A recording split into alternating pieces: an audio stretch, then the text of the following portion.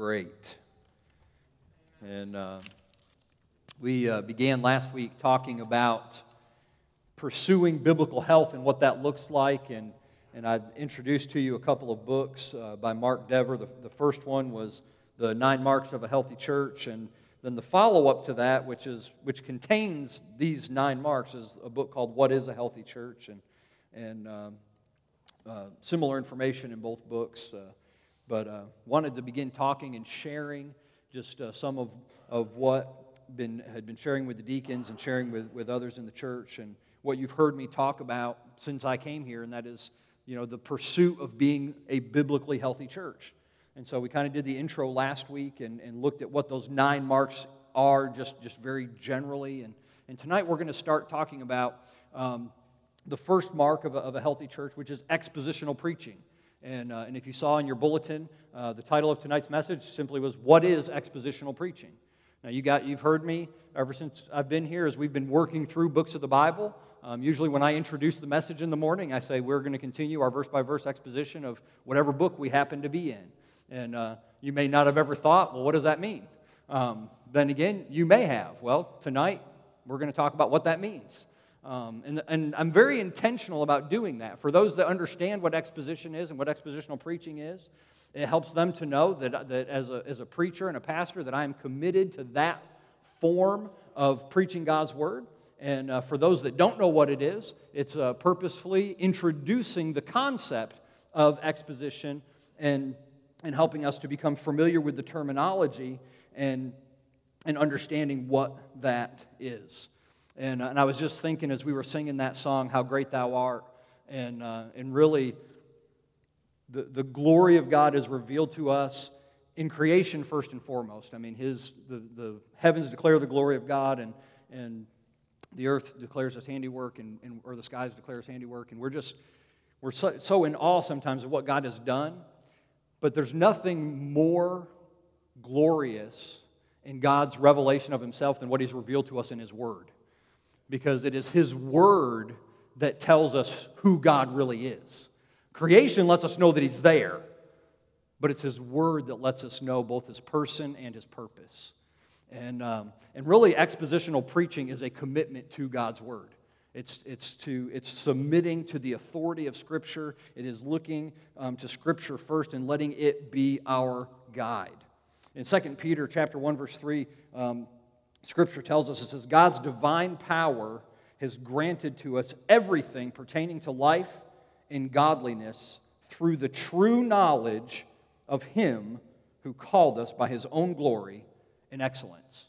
And as we look at that passage, one of the things we ought to ask ourselves is, who is the Him that it's referring to? What are the pronouns they're referred to? He has called us according to His excellent greatness and power, and understanding He's given us everything through the true knowledge of Him who called us. So we have to know, who is Him? Well, in short, it's God. The immediate verse preceding it in verse number 2 tells us that, it says, grace and peace be multiplied to you in the knowledge of God and of Jesus our Lord. And so you could take the him and the he's in the following verse to refer to either God or Jesus, but it doesn't really matter. They're both God. And so as we think about that reality, what this is telling us is that God gives us everything through what He has revealed about Himself in Scripture. Because how do we get to the true knowledge of Him? Through the Scripture. That's where we arrive at the true knowledge of Him. So if He's given us everything through the true knowledge of Him, then He's given us everything we need pertaining to life and godliness through His Word. And so His Word is what we look to so that we can understand and know Him. 2 Timothy 3:16 and 17 tells us, all Scripture is inspired of God and profitable for teaching, for reproof, for correction, for training in righteousness, so that the man of God may be adequate, equipped for every good work. Again, this is just a rephrasing of the importance of God's Word to our lives as believers. It is the central, it is the foundational tenet of our faith, that we need to know and understand God's Word. Scripture is our source of truth. Jesus prayed in John 17:17, Father, sanctify them with your truth. Your word is truth. And so we need to be enamored with God's word. We need to be in awe of God's word. And it needs to control the way we do things. We need to be submitted to it. We are utterly dependent on the Scripture to know and understand who God is and what and how He would have us live. So, when we look to Scripture, when we look to the Bible, our primary concern is not what do we want it to tell us, but what does it actually tell us. Not what do we think that it says, but what does it actually say. And this has to drive what how we approach Scripture and how we even expect and want the Word to be preached.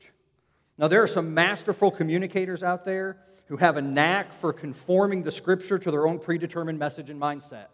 There are some people that are really good at coming up with a theme or a message and then just kind of drawing passages of Scripture from here and there and kind of just making them conform to what they want to say.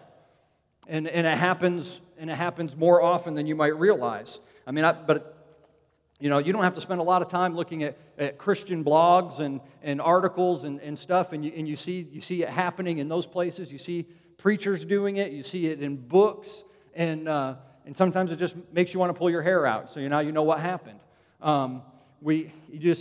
You want.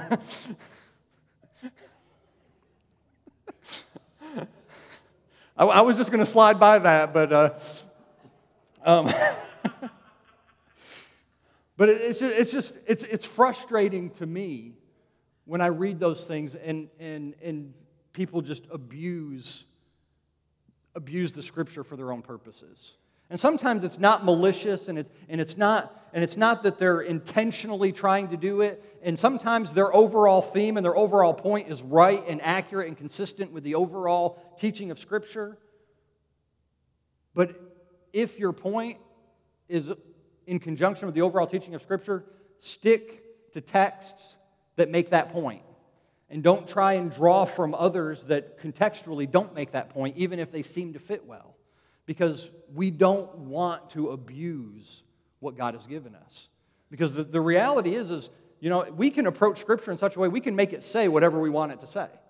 We can draw a text of Scripture out of context, and we can manipulate it, and we can make it say whatever it wants to say. The Bible's very matter of fact when it tells us what happened to Judas after he betrayed Christ. In Matthew 27:5, it says, he threw the pieces of silver into the temple sanctuary and departed, and he went away and hanged himself. And Jesus commanded his disciples in Luke 10:37, and he told them, go and do likewise. And so that we don't grow faint in following his command, we must adhere to the instruction of Jesus that he gave to Judas himself, knowing what was going to happen. And right before he betrayed Jesus, in John 13:27, therefore Jesus said to him, what you do quickly. So now I just told you that you should go and follow Judas and commit suicide because the Bible says so. Now that's a very extreme case, right? I mean, you hope people really don't do that, but it just makes the point that you can do that. And now we recognize the story of Judas and what was going on, and we know that God doesn't want us to commit suicide and all of that kind of stuff, but we have to be very careful when we approach Scripture. And when we hear verses of Scripture and we hear arguments being made and passages being preached, we need to be discerning in looking at God's Word for ourselves and looking at those passages in their context so that we can know and understand what they are. And this is what expositional preaching helps us to do. As a pastor and a preacher, expositional preaching ties me to the text so that I can say only what God has said in His Word. Now, I'm not saying that we don't seek support from passages that teach what it is we're trying to teach, because Scripture does that, because the true doctrines of the faith are taught throughout Scripture. And so there are supporting Scriptures that teach certain doctrinal truths that we need to recognize, and we need to be able to do that, but we don't need to distort or pull out of context those things which don't make those points intentionally where they are written. Peter actually warns us in 2 Peter 3:16. He speaking of Paul's letters, he says, in which there are some things hard to understand, which the untaught and unstable distort, as they do also the rest of Scriptures, to their own destruction. See, this is why expositional preaching is so important, that we don't twist Scripture, that we don't make it mean something that it wasn't intended to mean. In the Nine Marks book, Mark Dever writes, he says, someone may happily profess that God's Word is authoritative and that the Bible is inerrant, yet if that person in practice, intentionally or not, does not preach expositionally, he denies his own claim. You see, if we believe that God's Word is authoritative, and if we believe that God's Word, that the Bible is inerrant, then we can trust it to guide the message that is preached. And so we uphold the authority of Scripture and the inerrancy of Scripture by allowing the text to guide rather than our own suppositions. And the statement that Dever makes becomes clearer as we define expositional preaching as opposed to suppositional preaching, which is based solely on the thoughts and intents of the preacher rather than the Scriptures. So let me give you just a quick definition of expositional preaching. Dever defines expositional preaching as the kind of preaching that quite simply exposes God's Word. It takes a particular passage of Scripture, explains that passage, and then applies the meaning of the passage to the lives of the congregation. Now, expositional preaching is not exclusively verse by verse and book by book through the Bible. That is a way to do expositional preaching, but a single sermon is defined as whether a single sermon can be defined by expositional by the way that it's preached. Does it maintain the context? Does it preach the point of the passage? Is it what is the primary point of the message, the primary point of the passage? And that's the kind of things that we're looking for when we're talking about expositional preaching. The reason for, in a congregational setting, for verse by verse, book by book expositional preaching is that it allows us to hear from all of God's Word and the whole of the intent of books that are written. When God inspired the books to be written, He gave the authors a thought that drove them to write that book. And so if we want to understand the whole message that's being revealed in a particular book, then we need to study the whole book. And so that's why we approach it that way, although it's not exclusively verse by verse and book by book, but it is driven by the immediate context of the Scriptures in their historical and grammatical contexts. Now, there are other ways of preaching that are beneficial from time to time. There are topics that need to be covered in which we need to look. We'll pick a topic like prayer, and sometimes we need to talk about prayer, and we need to look at what the whole of Scripture says about prayer. And so we might draw, on 5, 6, or a dozen different passages that talk about prayer, and that's good and necessary in the life of the church.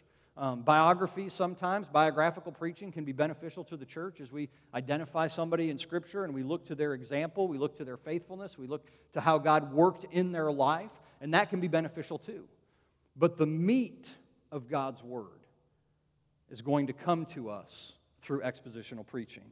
The meat of God's Word, that which is going to help us to grow in wisdom and understanding of His Word, is going to feed the flock of God. It's going to ensure that truths are not skipped and that the preacher is guided by the context of each passage rather than his own desires.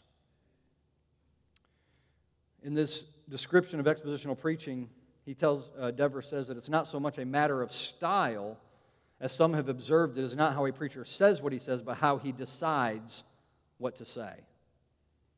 Now, I would say that it's probably more a little bit of both. I think it is how we say it and why we say it. It's not exclusively how, because there are different styles different expositors may have slightly different styles in the way they present those truths.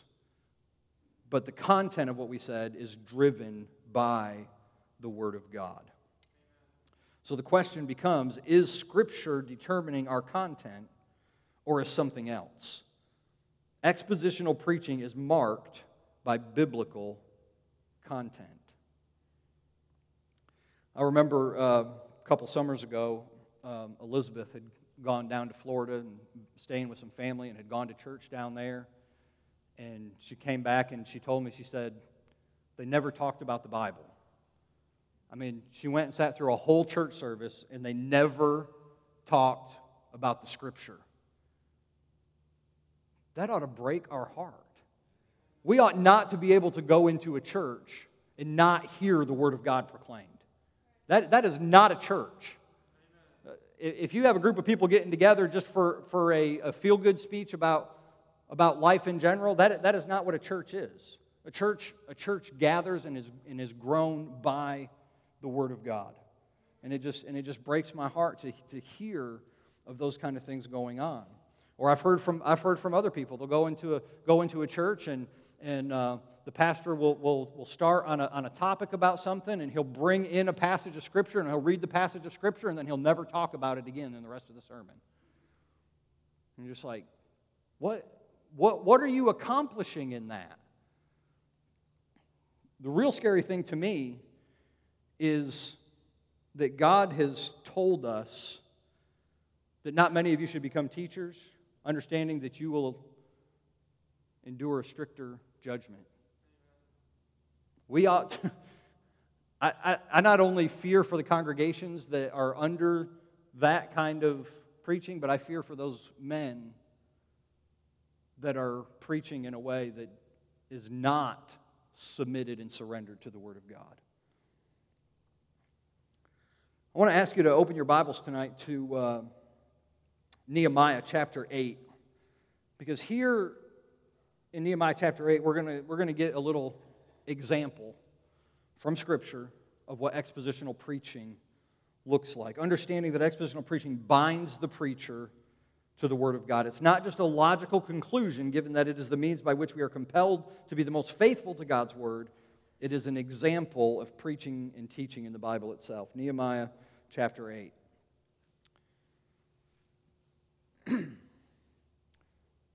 Beginning in verse 1. It says, and all the people gathered as one man at the square which was in front of the water gate. And they asked Ezra the scribe to bring the book of the law of Moses, which the Lord had given to Israel. Then Ezra the priest brought the law before the assembly of men, women, and all who could listen with understanding on the first day of the 7th month. And he read from it before the square which was in front of the water gate, from early morning until midday, in the presence of men and women, those who could understand, and all the people were attentive to the book of the law. Ezra the scribe stood at a wooden podium, which they had made for the purpose, and beside him stood a whole bunch of people whose names I'm not going to say, on his right and on his left. Verse 5. Ezra opened the book in the sight of all the people, for he was standing above all the people, and when he opened it, all the people stood up. Then Ezra blessed the Lord, the great God, and all the people answered, Amen, Amen, while lifting up their hands. And they bowed low and worshiped the Lord with their faces to the ground.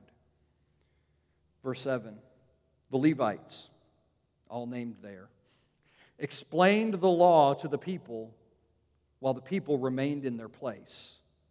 They read from the book, from the law of God, translating to give the sense so that they understood the reading. That's expositional preaching. Translating the Word of God and giving the sense of the meaning. That you see the respect and the honor that the people had for the Word of God. This is the reason why I ask people to stand when we read Scripture. For reverence of the Word of God. The people in Ezra's day, they just did it. It's like they opened the Word of God before them. Of course, not everybody had their own copy of God's Word. And sometimes I think that's not always a good thing that we all have copies of, because we kind of don't think it to be as valuable as what it is. But these people, they revered and they respected the Word of God. And Ezra and the Levites, and they came and they read God's Word and they explained its meaning to the people. That's what preachers are supposed to do. That's what they're called to do. They're called to take God's Word, explain what it meant originally, and then apply it to the life of the congregation. That is, in essence, what we are supposed to do. In the New Testament, we have a very short example, and this just comes in the way of instruction from Paul to Timothy in 1 Timothy 4:13. And Paul tells Timothy, he says, "Until I come, give attention to the public reading of Scripture, to exhortation and teaching." Now, the implication there is that the exhortation and teaching come from the public reading. That is, read the Scripture, exhort the people from what it says, and teach them from what you've read. That's the implication there in 1 Timothy 4:13.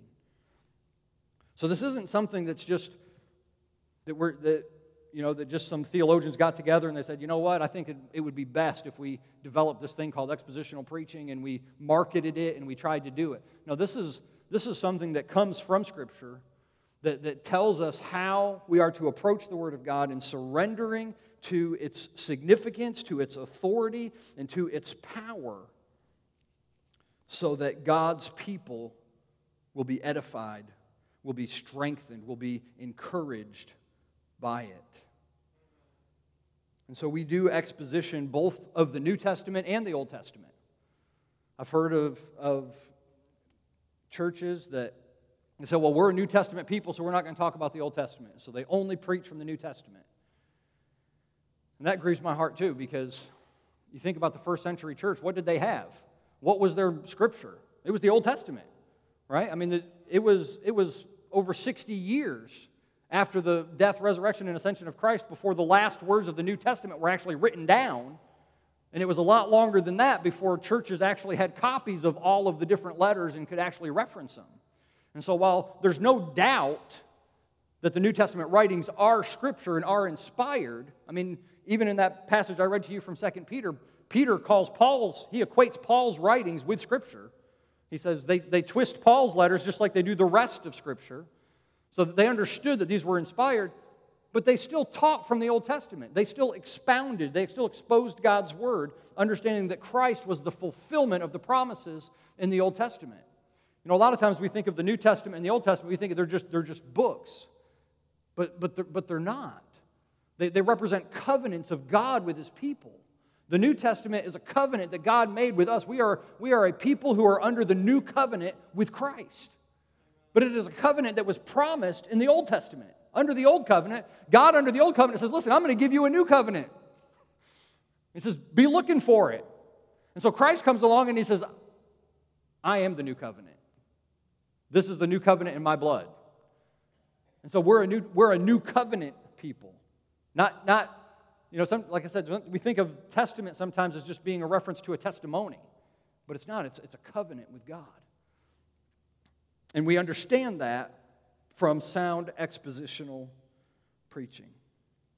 I want to talk to you just for a moment about the purpose, a little further about the purpose of expositional preaching. It may be a little redundant at this point. We've been talking about the purpose all along, but the purpose is to teach the whole counsel of God's will as it is revealed in His Word. The whole counsel of God's will as it is revealed in His Word. God's people, and this comes out of Dever's book also, God's people are always created through God's Word. You get that? God's people are always created through God's Word. It's God's Word that convicts, it's God's Word that draws, it's God's Word that gives us knowledge and understanding. Romans 10:17 tells us faith comes by hearing, and hearing through the Word of Christ.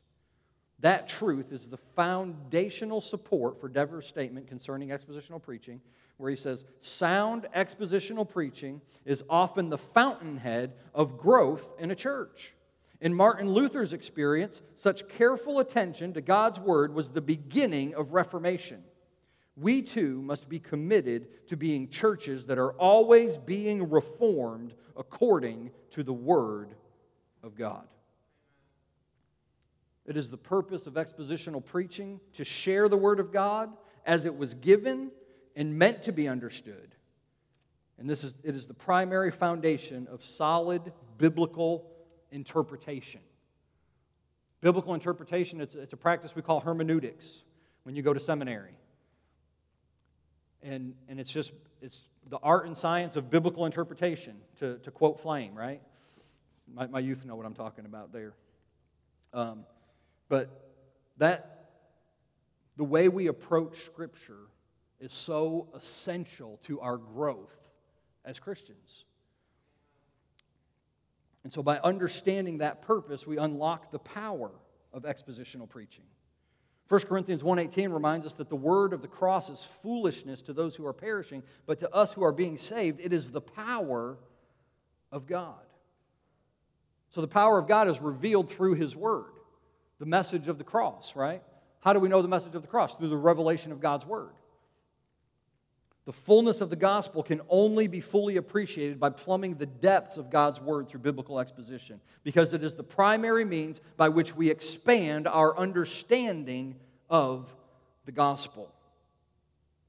Listen to this quote out of the 9 Marks book. He says, "A preacher can take a piece of Scripture and exhort the congregation on a topic that is important without really preaching the point of the passage.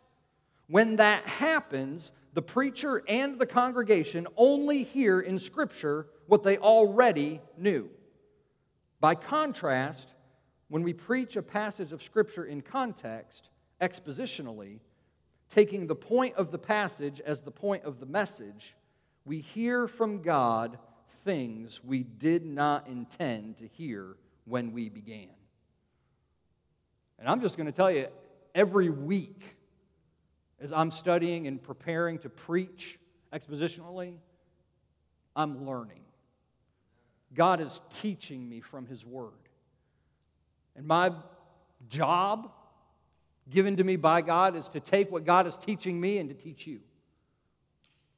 And not only to teach you what He's teaching me, but this is one of the wonderful things about expositional preaching. It not only is a way to deliver the Word of God, it's a way to teach God's people how to approach Scripture themselves.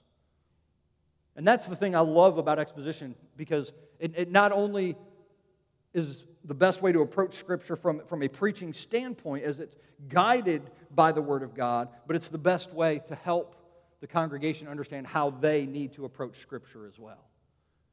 Looking at the Word, understanding its context, looking at the meanings of words and how they fit together, and then understanding what is the point that was being made when it was written, what did the original audience understand it to mean, and then how does that apply to us today. That is how expositional preaching, the power of expositional preaching is revealed, through the whole counsel of God's Word as the primary source for preaching, teaching, and doctrine in the church. One final area to consider this evening is the practice of expositional preaching. The practice of exposition enables confidence in the message of the preacher, and it is of special benefit to the body when there's a commitment to it by the congregation. As I said before, it's in James 3, it says that not many of us should become teachers, knowing that we will receive a stricter judgment. I don't know how guys get up week after week that are not expositors and can feel confident that they're saying what God would have them say when their message is not guided completely and fully by the Word of God. You know, I used to be afraid of public speaking. Anybody fear public speaking? Fear public speaking? Yeah. I used to be afraid to speak in public. I mean, that was not my... When I was in college and I had to take a speech class, I was like trying to change majors to figure out which one wouldn't require me to take a speech class, because I just did not want to do it. There wasn't one. There was no way around it. But I really tried. And God grew me, and He used that class to impact me. He used my time working in the Park Service to grow me and put me in positions of teaching in classes and doing programs and things like that to kind of help me overcome that fear of public speaking. And as I prepare to speak before the church, and as I get ready to preach, it's not. I still have fear and I still have anxiety, but it's not because I'm speaking in public. It's because I'm handling the Word of God. It's because I want to do justice to what God's Word has said. I want to be pleasing in His sight. I don't want to step beyond the bounds of Scripture. I don't want to say something that's wrong, that misrepresents God and His Word and His purposes. That's what gets me now. I still have some anxiety. I still have some fear before I get in front of people to preach the Word. But it's not because I'm up here and you're down there and I'm afraid of what I'm going to look like. I got over what I looked like a long time ago. But it's about being submitted to God's truth and representing Him accurately to His people. Expositional preaching gives me confidence to stand up and say, this is what God's Word says. This is what it means. This is how we can apply it. But for expositional preaching to really take hold in a church, it has to be more than just the commitment of the pastor and the preacher. It has to be a commitment of the people. They have to want it. They have to desire it. They have to long for it. They have to understand that why I'm doing what I'm doing. And it's something. And this is the thing. I think it's something to get excited about. I think it's something that you can build excitement around a congregation about. We're going to hear the Word of God. We're going to be taught the Word of God. We're going to experience the knowledge and the challenges and sometimes the beating of the Word of God. Because sometimes the Word of God kind of beats us up a little bit. But when it does, it's not that I'm trying to be hard. It's not that I'm doing it. I'm just trying to give you what God's Word says. I'm just trying to tell you what that says. And so when we're challenged, we know it's God's Word. When we're offended, we know it's God's Word. But that's what we need, because that's the way that we mature in our spiritual walk, as we feed on the Word of God from week to week. And it's one of those things that I think that if we're united in understanding why we do it, and if we get excited about it, I don't think there's anything more attractive spiritually to people than a people who are excited about their church. And I don't think there's anything more worth getting excited about than God's Word. That should be the thing we're more excited about in a church than anything else. If we're not excited about the Word of God in the church, then our priorities are messed up. Because God has exalted His Word even above His name. That's what the psalmist says. God has exalted His Word. Depending on your translation, it says even as His name or even above His name. But either way, that's pretty high. We ought to be excited about what God's Word has to say to us. And we ought to be looking forward to how it will impact us and change us. And there ought to be an expectation of expositional preaching from the congregation. It is up to you all to hold me accountable to the standard of expositional preaching. So that if I say something that's out of line, if I say something you say, you know what, that's not what God's Word says. And we can talk about that, and we can look at it and examine it, knowing that we're both trying to come at it from the side of understanding and interpreting and applying the Word of God. So it is the primary thing. One of the short stories that Dever shares in his book is about when he was preaching a seminar on the Puritans. And during the seminar, he mentioned that the Puritan sermons were sometimes 2 hours long, at which point someone audibly gasped and said, well, what time does that leave for worship? And he goes on to say in the book, he says, clearly the individual assumed that listening to God's Word preached did not constitute worship. I replied that many English Protestants in former centuries believed that the most essential part of worship was hearing God's Word in their own language, a freedom purchased by the blood of more than one martyr, and responding to it in their lives. Whether they had time to sing, though not entirely insignificant, was comparatively little concern to them. In our day and time, we've equated music with worship. But music is only a portion of worship. Music is not exclusively worship. Everything we do when we come together as God's people ought to be worship. When we pray, it's worship. When we give, it's worship. When we sing, it's worship. When we hear God's word, it's worship. When we respond to God's word, it's worship. That's what God's word tells us. That is why expositional preaching is so important to the life of the church,